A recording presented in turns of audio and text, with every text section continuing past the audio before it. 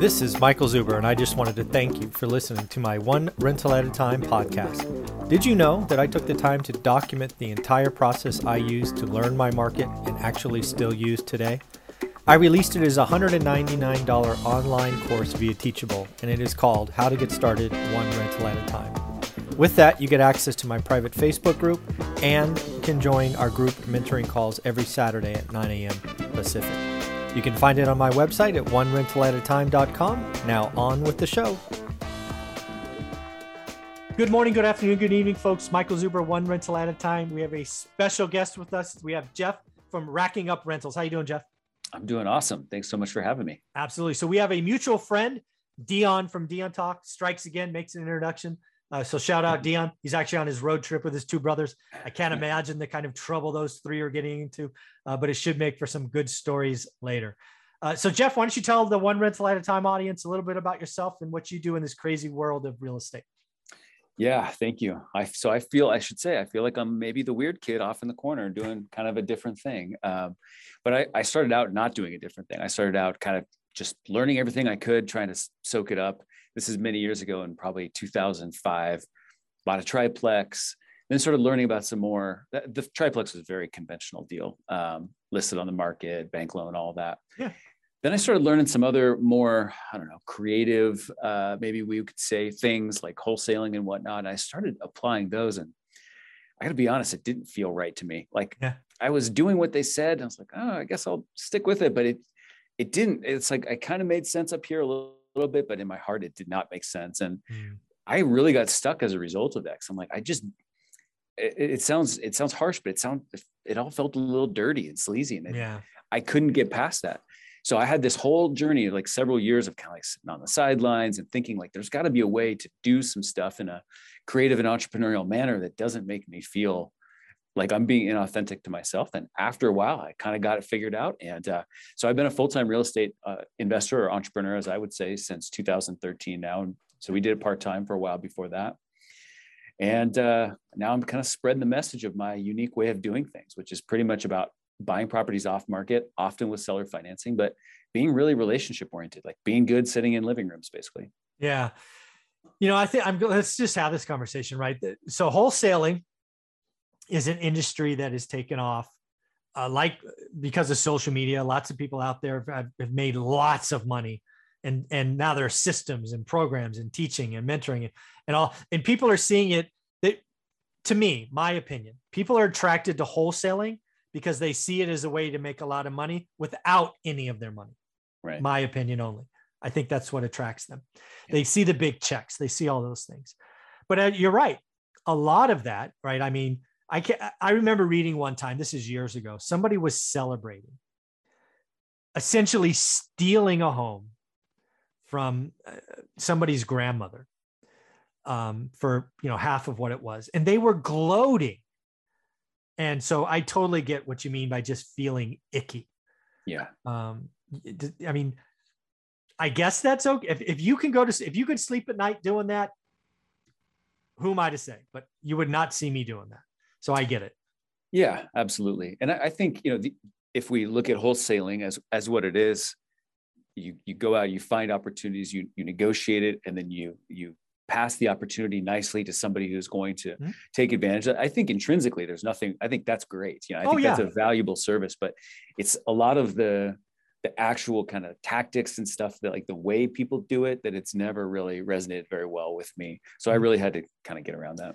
Yeah. And let me be clear. I'm not talking down on wholesalers. And again, I think, I don't know what it is. 5% of the people out there are horrible actors doing what I consider dirty things, but that's still 5%. But that said, I work with wholesalers all the time. I actually have an office in Fresno called The Hub, where 4 people are wholesalers in there doing the right things. Yeah. Again, there is a right way to do it. You are helping people. There are people in situations, Jeff, that can't sell their house on the MLS. It's not clean. There's other issues. Maybe it's no margin. They can't pay a realtor. There are lots of great wholesaling is a valid business. Yeah. Just don't be that 5%, in my opinion. Right. Yeah, absolutely. And then I love the fact that you have gone to the next level of having seller conversations and seller financing. I personally believe especially the setup right now, right? Eviction moratorium over, higher taxes coming between September and December 31st.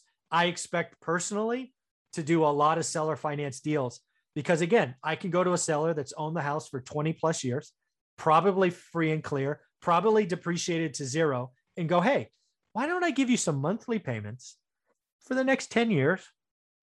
I'll give you a little bit money now so you can, go on a cruise or whatever you want. And let's make this win-win. Yep. It's going to be amazing, right? People don't realize a lot of the people that have owned houses 20 years are not interested in paying 53% in taxes. Mm-hmm. Yeah. Imagine that. Imagine that. Yeah. Yeah, absolutely. I couldn't agree more. Yeah. So why don't you walk through a deal for us, just like one of your standard deals that you've done here recently, just to show the power of really honest communication? Yeah, absolutely. So I would say what I start with the end in mind, as they say. And I know that ideally, although I'm open to other things, I want to buy a property with seller financing off market so I can just sit in the living room and find something that works for everybody. Yeah. So I start with that end in mind, and I work backwards to kind of reverse engineer the whole thing. So you just mentioned exactly one of the key points is that a lot of seller financing is driven by capital gains tax concerns, right? Mm-hmm. So I ask myself the question, well, who's a good seller financing candidate? Probably someone with nasty capital gains tax bill. And so who's that? Well, they've owned it for a while. They've probably depreciated it down to nothing. They've owned it for a period of time that they've seen a lot of appreciation, and they've taken the depreciation, all that. And they're absentee owners for the most part, right? And so I simply get a list from my title company of absentee owners, people who've owned a property for 10 plus years, and in my little buy box, physical sandbox region, right? Types of properties I want to buy. And I actually will look at plexes and homes. So there's a little bit of variety in terms of my product type there, but very specific geographic boundaries within my market. Cool. And I send them a nice letter. It's dead simple. I send them a nice letter. I say, my name is Jeff. I'm writing to you because I'd love to buy a property like this one that I see you own. If ever you would consider selling that property, would you give me a call? Because I'd love to have that conversation with you. The letters doesn't say anything about like, I want to pay cash. I want to close next week. I want to take it as is. None of that. It's just like, I'm a normal guy. I'd like to talk with you if ever the time is right. Please give me a call. I want them to feel like it's very safe to call this Jeff guy back because he feels like my peer, not a home buyer, not a solution provider, but just like a dude like me. And we can have a nice, normal conversation. And it kind of goes from there. It's a very relationship oriented kind of approach. Yeah. That is starting off strong. People don't get this. So first off, this is a pet peeve of mine. Every wholesaler I know says they're marketing to sellers. Mm-hmm. You are not marketing to sellers. You are freaking marketing to owners, you morons. They're not sellers yet. They're owners first. So market to them in a letter that treats them like owners. Yeah. Hey, if you ever consider, and oh, by the way, I love the fact you don't bring up cash. Do you guys realize that lots of people at that point don't need cash? Exactly. Right? They're doing okay, right? Cash could actually be a problem, right? Yeah. Getting a lump sum of cash their relatives could come say, give me some. Their kids can say, give me some. Cash could be a problem. Most of them keep their rentals, Jeff, because they want income. So transition the income from being a headaches of daily management to be the damn bank. Yep, exactly. Yep. I would say, I totally have an avatar, although I didn't craft it this way. This is the avatar I end up with. It's someone that's about 70. Yep. They've been a landlord for quite a while. They've been a landlord because they liked having income. Mm-hmm. They are well aware that they could do a 1031 exchange and defer capital gains that way, but they're kind of done being in that chapter of life. Yeah.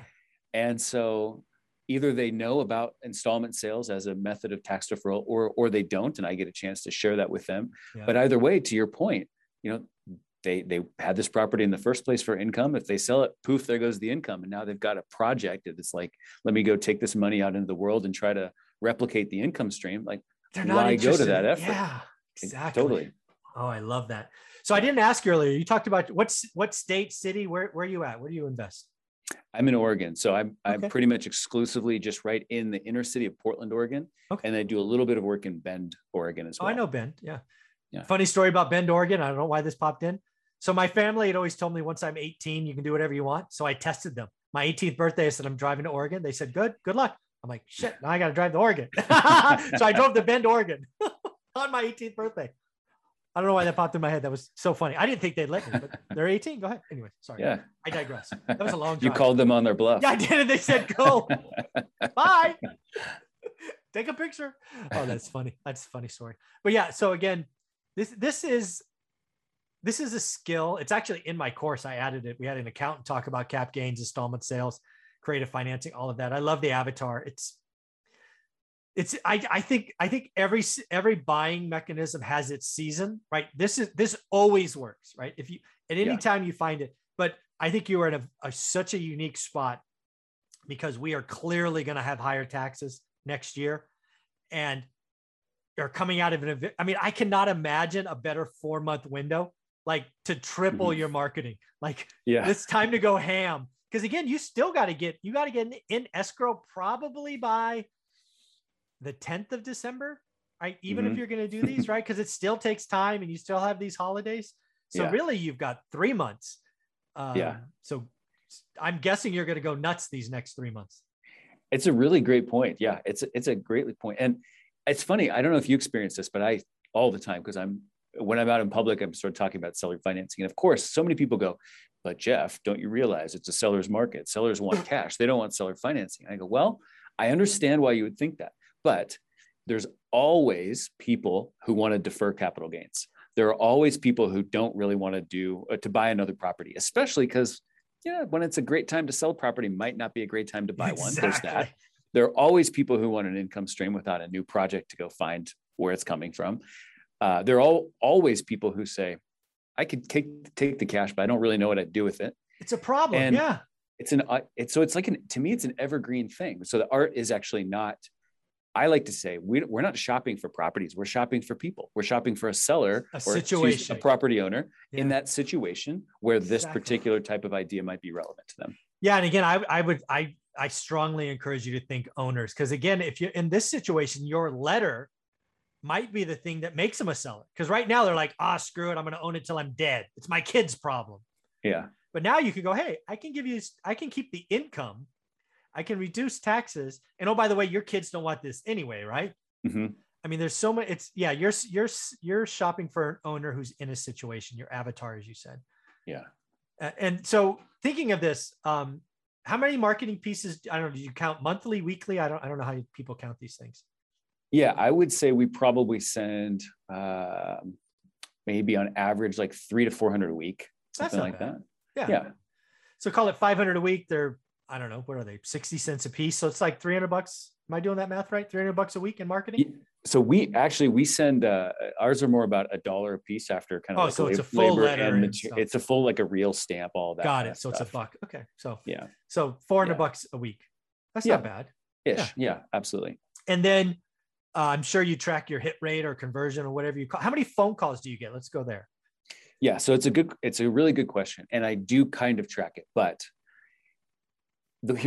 I have a theory. I actually did a podcast episode on this recently, that what my definition of good marketing is hard to measure, and that is a good thing. So here's the quick explanation on that. Okay. I like to think that if you were sending a postcard that said, I want to buy your house, it's all cash as is, blah, blah, blah. Somebody gets that and they're like, that's either yes, that's for me or no. And then they just throw it away. There's no like residual value. Nobody goes, oh, what a nice glossy postcard from this something solution provider. I think I'll hold on to that.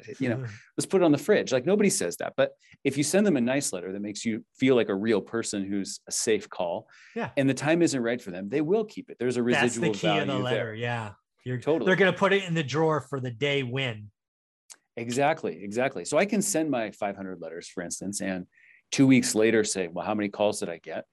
But that wouldn't really be an accurate way of looking at it, because I know from my many years of experience doing this, I will get a call 2 months from now. I'll get a call 9 months from now. Exactly. And someone will say, the time wasn't right. I put your letter in a file folder and now I'm calling you. So I like to think of it. Here's my visual. It's like when you're marketing, when you're doing this type of marketing, anyways, you're grabbing a handful of seeds and you're walking out into the dirt, you're sprinkling the seeds. And then you're going to water the seeds, and you know that some of those seeds are going to sprout fast. Some are never going to sprout at all. Some are going to sprout next month. Some are going to sprout around Christmas, whatever. And so it's hard to know exactly like when you do that measurement and say, here's how many calls I got. But I like the fact that there are two things I hear all the time, and I love both of these actually. The first one is people say, Jeff, I get mail about my property all the time. I've never called anybody back before. I'm not even sure exactly why I'm calling you back, but you just seem like a regular person. I like it. And then the second thing is when they call, months or years later and say, I got your letter. I've just been holding on to it. Now it's the right time to talk. That's awesome. That's awesome. So I don't know how you work your business. Do you set a goal every year to add units or transactions, or how do you kind of measure how good the year's been? Yeah, that's a good question. I guess I'm fortunate, family situation. My wife works. I don't have to make like a big living necessarily every year. So I don't really focus too much on real specific goals like that. I feel more like opportunistic. So I want to always be able to buy the properties I want to buy to hold, but I'm also happy to do a flip or something like that when the deal kind of suggests that most to me. Mm-hmm. So I could have a year where I do a lot, which for me might be, 7 or 8 transactions. I'm not a high volume guy, and a slower year might be 2 or 3. But it could be like buying a nice long-term, like I bought a 4-plex this year, 0 cash flow right now, but it is a freaking gorgeous property in an amazing location. And I will be able to transform it over time. And like, it is the type of thing that sings to my heart that I want in my portfolio. Okay. Do a couple like lower end flips here and there, but I kind of like when the leads come to me, I process them and decide the best thing to do in the moment. Yeah. And if that results in 4 flips and 1 rental this year, that's fine. If it results in 40 units of long-term hold and 0 flips next year, I'm okay with that too. That's awesome. That's a great place to be in. That is so awesome. How can people follow you, Jeff, be a part of your world, see what's going on? Yeah, thank you. I have a Facebook group called Rental Portfolio Wealth Builders, and we talk a lot about this sort of off-market and seller financing oriented approach. And then I have a podcast, which you're going to be a guest on here any moment. We'll release that episode called Racking Up Rentals. Awesome.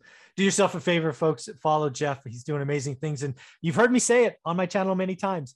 Seller financing is the skill. I think everything works all the time, but there's always a season.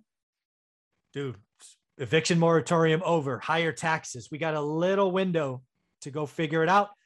Follow Jeff. And of course, it's in the course is a bonus section. Thank you very much, Jeff. This is a lot of fun. Thank you.